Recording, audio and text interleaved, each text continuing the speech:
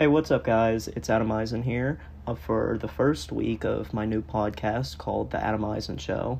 Basically, this podcast is going to be me looking at weekly sports headlines, primarily from the NFL, but I will dive into other things like college football, college basketball, NBA, MLB, golf, pretty much anything big sports-wise that's going on at the moment. I'm going to try and cover, maybe try and get some fellow Charlotte athletes to come on to talk to me, and just have a fun time talking sports. I'm going to start off with the NFL today, just because it's going into week 5, and everything's starting to finally fall into place. Teams are starting to find their rhythm, and for me at least, I'm a big Packers fan, so you might find me being biased towards them at some points. But I just basically wanted to start with my season predictions. At the beginning of this year, I called the Tampa Bay Buccaneers winning it again. I called it last year. I just thought they had a very good roster, especially with Brady and Gronk.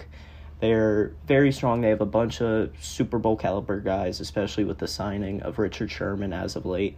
They're weak at corner, I know, because of two corners who recently went down who start for them. But I still think come December, all these teams, what a lot of people forget at times is the first month to 2 months of the season, the first 4 to 8 weeks, everybody is kind of overreacting. And especially happened a lot in week 1 because we saw big teams like the Packers and the Bills get beat.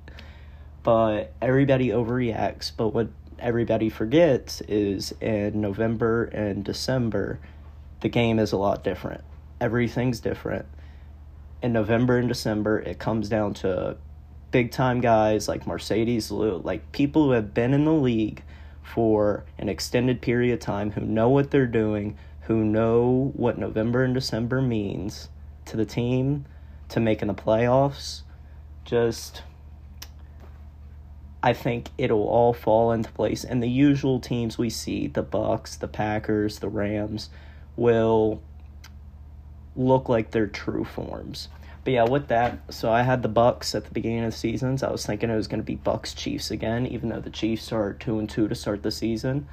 I'm still liking the Chiefs from the AFC. I don't personally think I like the Bills a lot, but I don't think they have what it takes to make it.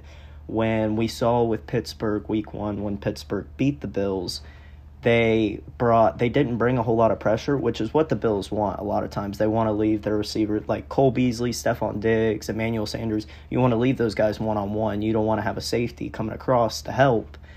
And when the Steelers did not leave any of those guys one-on-one, only brought 4-man pressure the entire game, it made Josh Allen very uncomfortable, but maybe not in the pocket, but downfield he was very uncomfortable, was not able to get the ball.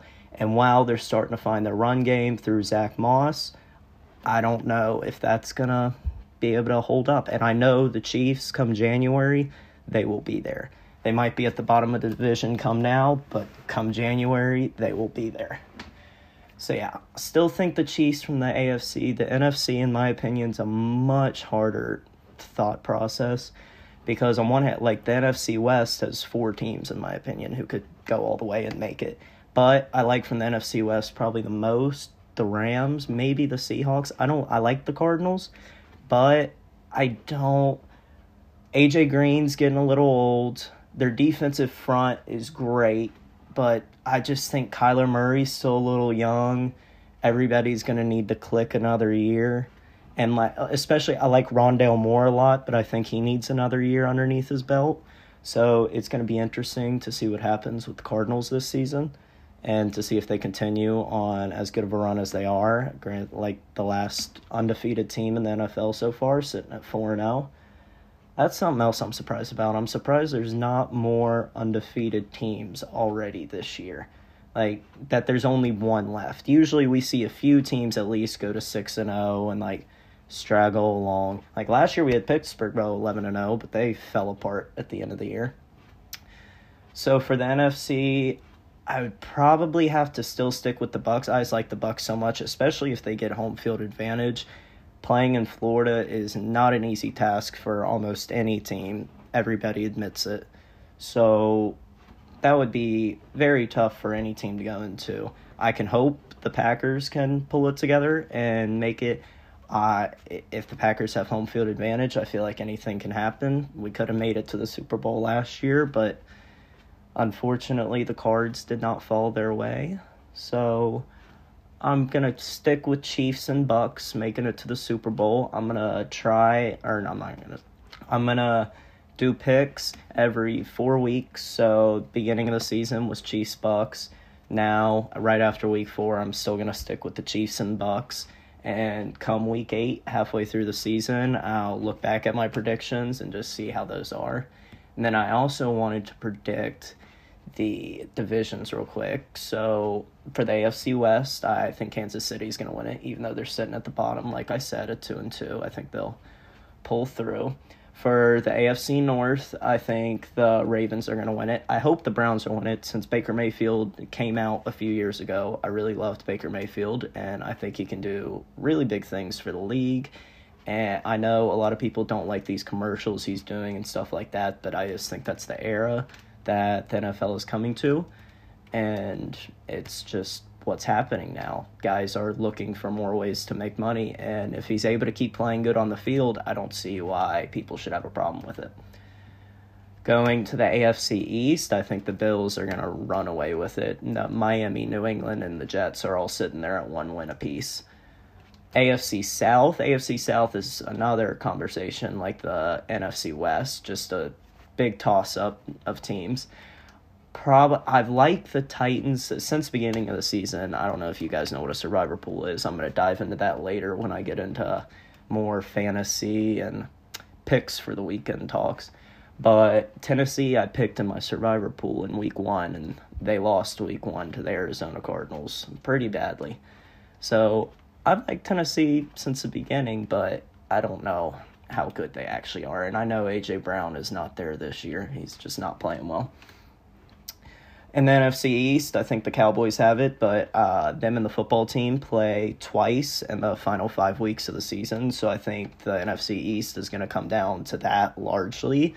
If the football team can somehow win both of those games, then they should find themselves in a pretty good position to win the division. But 17-game season now, it's a long season. Long way to go. NFC South. Even though Tampa and Carolina are sitting there at 3-1 together, I think Tampa's definitely got it. Carolina just got Stephon Gilmore, which I'm about to get into, but I still like the Bucs the best. They're my Super Bowl pick. I think they're just an extremely good football team. NFC North, I got to go with the Packers. Either way, I don't think anyone's close. The Bears are sitting in second right now at 2-2, but I really think the Vikings are the competition for the Packers in the North.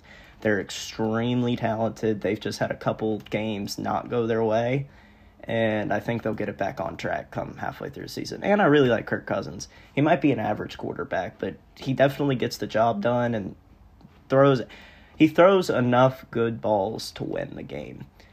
And then for the NFC West, like I was saying earlier about the Cardinals, I don't really know about them.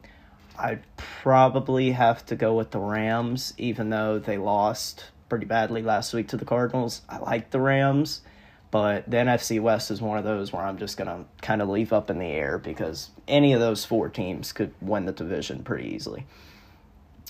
So from there, as I was just saying, I wanted to get into some talk about Stephon Gilmore. So Stephon Gilmore the other day, was a pretty interesting situation that happened.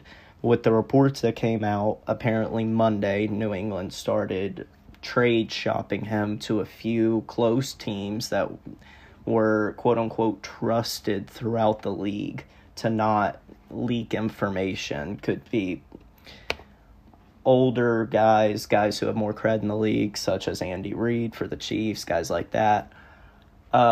And no one was willing to bite on Stephon Gilmore. His cap hit for this year, I believe, is $7.2 million. So no one was really willing to bite on him after he's had a shaky last year and a half. His last great year has not been since 2019.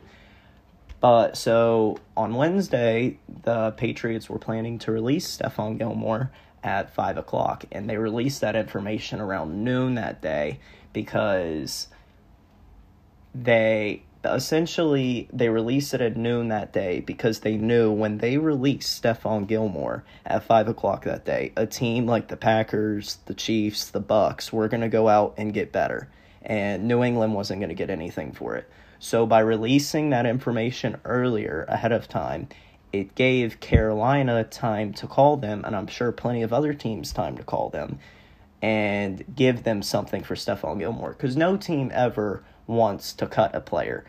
Any general manager wants to get something in return. They just don't want to lose a player and take a cap hit of $7 million. There's no win-win there for the team. So the fact that Bill Belichick was able to shop Stephon and then get a 6th-round pick for him when you were supposed to get nothing and most likely help out the cap situation for the Patriots speaks volumes about how good of a general manager he is and how good he is at playing other people and just playing the NFL around his finger. While the Patriots may be 1-3 at the moment and lost last week, I still wish that field goal would have gone in and the Patriots would have won. I would have really liked to see Tom Brady lose. Tom Brady is Bill Belichick is one of the great masterminds the league has ever seen, and I think that goes underappreciated a lot when talking about Tom Brady and Bill Belichick. So transitioning from there, there was another interesting story that came out the other day that I really wanted to talk about, and it was about Urban Meyer. So basically, if any of you guys didn't see it, Urban Meyer was spotted at a club or a bar after a team loss in Ohio last Sunday. So after the game, Urban Meyer did not get on the jet with the rest of the team. He stayed back in Ohio, and he was receiving dances from other people in the bar and was videotaped. And now we see this all coming out with the Jaguars after Urban Meyer, Trevor Lawrence, and the Jags starting 0-4, that the team just not really liking Urban Meyer. Urban Meyer at one point got laughed out of a meeting when he was trying to apologize for his actions because these are grown men. I think the biggest problem here is, and Aaron Rodgers and Pat McAfee and AJ Hawk were talking about this earlier this week, I think the biggest problem here is that NFL coaches can go to college, but college coaches cannot go to the NFL because in college, we saw with Nick Saban in 2006 with the Dolphins, while in some people's opinions that may just be a ploy for him to get to Alabama, he still went out Miami for a year and was not very good at all because in college, you are essentially ruling over these guys. In college football, the player calls the coach. In the NFL, the player calls the head coach by their first name. There's a separation of power. While that might be minor, when you're calling someone coach, you're calling them as like a superior, not as an acquaintance. It is leaving a feeling among the players in college football of like being scared of the coach because in reality, the college football head coaches control everything that happens for college players. You could be a first-round player, and 2 weeks later, free agent. Because you said something to your coach didn't like it, he could mess everything up for you. So for coaches going from college, where they have all this power, are able to do whatever they wanted to now NFL, where you have to treat these guys with respect. Some of these guys, I know for the Packers at least, and definitely the Rams, both of our the Rams head coach, Sean McVay, is about 36. Packers head coach is about 33. Aaron Rodgers is older than our head coach at the moment. But there still has to be respect there among all parties. And you can't, I don't want to say lie, but try and deceive NFL players the same way that college coaches can deceive college players. And I think that's what's coming to light right now with Urban Meyer. There's been coaches in the past where it's come to light, where there is just no ability for them to come in and have success because they're coming in with this authoritative attitude and not coming in and trying to work as a team and build as a whole. And yeah, sticking with Urban Meyer, there was also a video that came out today. It was of Trevor Lawrence breaking the huddle at Jaguars practice today. And the whole team was around him, and they broke with grind and then laughed at Urban Meyer. And I think that, either this weekend for the Jaguars is either going to go really good or really bad. And I could see Urban Meyer being fired as early as next week, and I don't see him lasting probably past week 8. The Jaguars have an extremely special talent in Trevor Lawrence. They had to lose 15 games last year just to get Trevor Lawrence. So I don't think management is going to be real lenient about sitting around and waiting for Urban Meyer to get it right when they have such a talented QB already starting for them in his rookie year. So going from there, my last person I wanted to talk about, and I got to talk about him a little bit, is Aaron Rodgers, the Packers quarterback. He's been playing pretty good this year so far. I think he's definitely back to his MVP ways. And one of the things I hear mixed signals about Rodgers, and some guys hate him, some guys love him. It's kind of like, what did he do to your team recently? But some guys hate him, just for some of the reasons that some guys hate him is what upsets me the most. Because there shouldn't be this negative negative presence around him among the media. All he has done when he came in, he dealt with great controversy with the Brett Favre. While he may have not handled that correctly in the times, him and Brett Favre have since made up. He was mistreated by the organization under Mike McCarthy and Ted Thompson for years, and was essentially told by the team that he was the one that was going to have to lift the team to greatness, and that there was not going to be anyone else on the team like a Devontae Adams type player who can help carry the load. And especially with Aaron Rodgers being 37 now, I understand why all this stuff came out about him during the offseason. I'm a huge Packer fan, but I fully believe after this season, Aaron Rodgers is gone from the team. It's not going to keep working out. I count back to probably 2015 when it was the year after we lost to the Seahawks in the NFC Championship game and played the Cardinals in the divisional round, and Rodgers threw, I call them 2 Hail Marys. It was really one Hail Mary and another 60-yard pass. But Rodgers threw 2 Hail Marys that game, just going to call them that. And we still lost the game.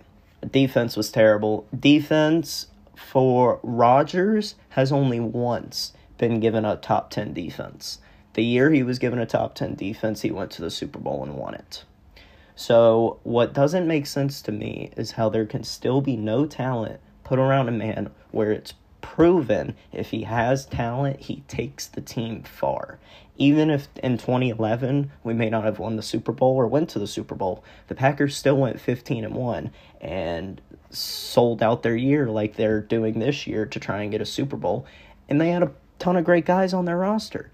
But since then, and probably since about 2014, the Packers have really gotten away from spending a bunch of money on big stars, and that's kind of always been the way. But this idea of developing from within for the Packers when it is Green Bay, Wisconsin, and 5 months out of the year no one wants to live there, it's kind of ridiculous. You have to pay the guys some money at some point, and this offseason is going to absolutely tear us apart. We are going to be so far over the cap space. I believe we're already about $100 million over the cap space. It's going to be an insane amount of restructuring that needs to happen. But at least the other day we got Jalen Smith. Oh, yeah, and going back to Stephon Gilmore, I really wish the Packers would have gotten Stephon Gilmore. I don't understand how the Patriots only got a 6th-round pick for him. I think minimum it should have been a 3rd or a 4th-round pick. Stephon Gilmore is a lockdown corner that if he's guarding a wide receiver too, he could easily change the game. Because if you have, for the Packers, for example, Jair Alexander, top 5 corner in the league, lockdown. If you put Stephon Gilmore on the other side of the field from him, the pass game is going to be absolutely shut down. Teams aren't going to be able to do much against that. So it was very surprising to me that the Patriots were only able to get a 6 for him. Or maybe they didn't really try past the 6. I don't know. But, yeah, for the life of me, I do not understand the criticism of Aaron Rodgers. But I guess that's just the way it is. When people are great and people beat your team, people get mad. And so from there, I'm going to try and do, this week's podcast is probably going to be a little bit shorter, but my goal is to always leave the podcast around 45 minutes to an hour long. This week's probably just going to be about 30 minutes. I'm going to go through and I'm going to give you guys the best picks for the weekend, what I'm thinking is where you can make your money. And yeah, so what I did for Survivor, and this is where I can explain Survivor to all of you. Basically, Survivor pools is at the beginning of the season, week 1 of the NFL, a bunch of people are put into a pool, and there's usually a buy-in. So, and this year we had a buy-in, and everybody, however many teams, we bought 3 teams. So one team, week 1, we had to pick a bunch of teams. One of the teams we picked was Tennessee, and Tennessee lost that week. So after Tennessee lost, we only have 2 teams left. And our other 2 teams, we picked the Rams, and I forget the other team we picked. But the Rams won that week. Oh, Rams and 49ers. The Rams and 49ers won that week. So we got to take 2 teams ahead to week 2. But in week 2, we were no longer allowed to use the 49ers or the Rams on the respective teams we chose them on. Essentially, that's how Survivor works. You go into the last man standing. It gets extremely, extremely hard. You don't think picking games each week is that hard until you try to do it, and it's impossible. So, my Survivor pick for this week, I think it's just a lock. At this point, by the way, me, my grandfather, and my dad only have 1 team left. We started with 3 teams. We only have 1 team left. So, yeah, last week we picked the Giants at the Saints, and the Saints were at home for the first time this year in the Superdome because of the hurricane, and yeah, they lost. And the other game we picked was Buffalo over Houston, and Buffalo, as you guys know, beat them 40-0, handled their game. So this week, with 1 team left, we're really trying to just pick the lock of each week. There's certain strategies to Survivor. You can try and save better teams. You can plan out week by week. We really just go week by week and look at now who is the lock. So for this week, I think the lock for money line and just outright winner would definitely be the Bucs over the Dolphins. The Buccaneers are at home. They're 10.5-point favorites. I'd probably not bet the 10.5. I think Miami will keep it close, especially if Tua comes back. But the over-under is 48. I really like the over there. Life's too short to bet the under, as I like to say sometimes. So definitely bet the over there if you're looking for any good bets this weekend. I also liked the Panthers game. I'm trying to find that real quick. Yeah, I liked the Panthers game. I liked the Giants and Cowboys game. The Cowboys are favored by 7.5. Like that a lot. I definitely think the Cowboys will cover that 7.5. But we did not pick that. As I said earlier, we had to go with our absolute lock of the week. And the other 2 I like, Lions at Vikings. Vikings are an 8-point favorite. Seems pretty solid. Detroit has not been much this year, but Detroit always seems to keep it close. Luckily, it's at Minnesota. And then Eagles at Panthers. The only thing that threw me for the Eagles at Panthers game is The Panthers are only a 4-point favorite, which when I look at that game, especially it being at the Panthers, whenever a team is at home, they automatically get 3 points from Vegas. So the fact that this game is only a 4-point game, that means on a neutral site field, it would only be a 1-point game for the Panthers. And it's basically like a game every week of what is Vegas telling you. Through the week, we see the lines move, and it's because Las Vegas has people everywhere.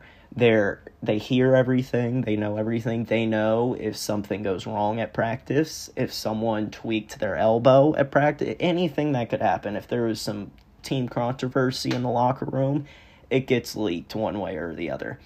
And basically, while Vegas might not be telling us this directly, you have to look at the lines per week and say, okay, the Panthers should easily take care of the Philadelphia Eagles, but the line is only 4 points. Why is that?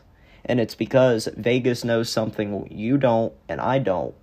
So that's just one little key to stay away from the games. Obviously, don't make your whole basis off of that, because it's very low point of information. But it's kind of a good way to see, because Vegas always, if you go through each week and look at the games, and Vegas puts 2.5-point lines, 1.5-point lines, they are 9 times out of 10, they hit the games within a point. They have it almost exactly right. And they'll put a 3-point spread on it, and it'll be 30-27. It's ridiculous. So you definitely always have to look at what Vegas is telling you. But other than that, this week, I don't like a lot of the games. It is Thursday, so I'll make my prediction for the Thursday night game tonight. It's Rams at Seahawks. Rams are favored by 1.5. But I want to pick the Seahawks here, especially because it's at home, and I love the Seahawks at home.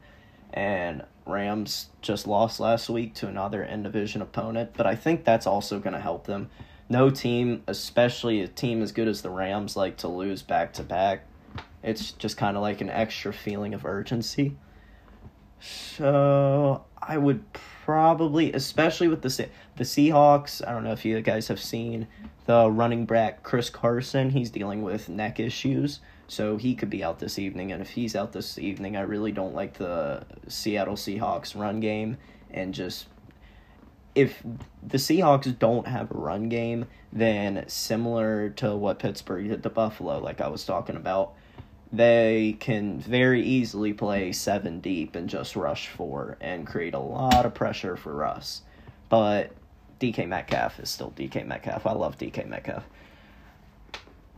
I'm going to take the Seahawks tonight. I'm liking the Seahawks. So Seahawks lines plus 1.5. I wouldn't bet the game. Over-unders 54. I'd probably have to bet the over there. These are two offenses that I don't think either defense is going to hold. The Rams' defense has been great, but I kind of expected it to be better. Yeah. So I don't really have much more to talk to you guys about. I do have one more thing, actually. It's the idea of sitting quarterbacks. I've seen it. So all of the quarterbacks from last year are now playing at the moment. I'm counting Trey Lance in there because he had to come in for Garoppolo last week and play. And so all 5 are playing, all 5 that got drafted. Just 15 years ago, it was unheard of for a rookie quarterback to come in and start week 1. This year, I believe we had 2 or 3 quarterbacks do that. I know Trevor did it. I know Mac Jones did it. Oh, wait, no, Mac Jones did not do it. I'm sorry.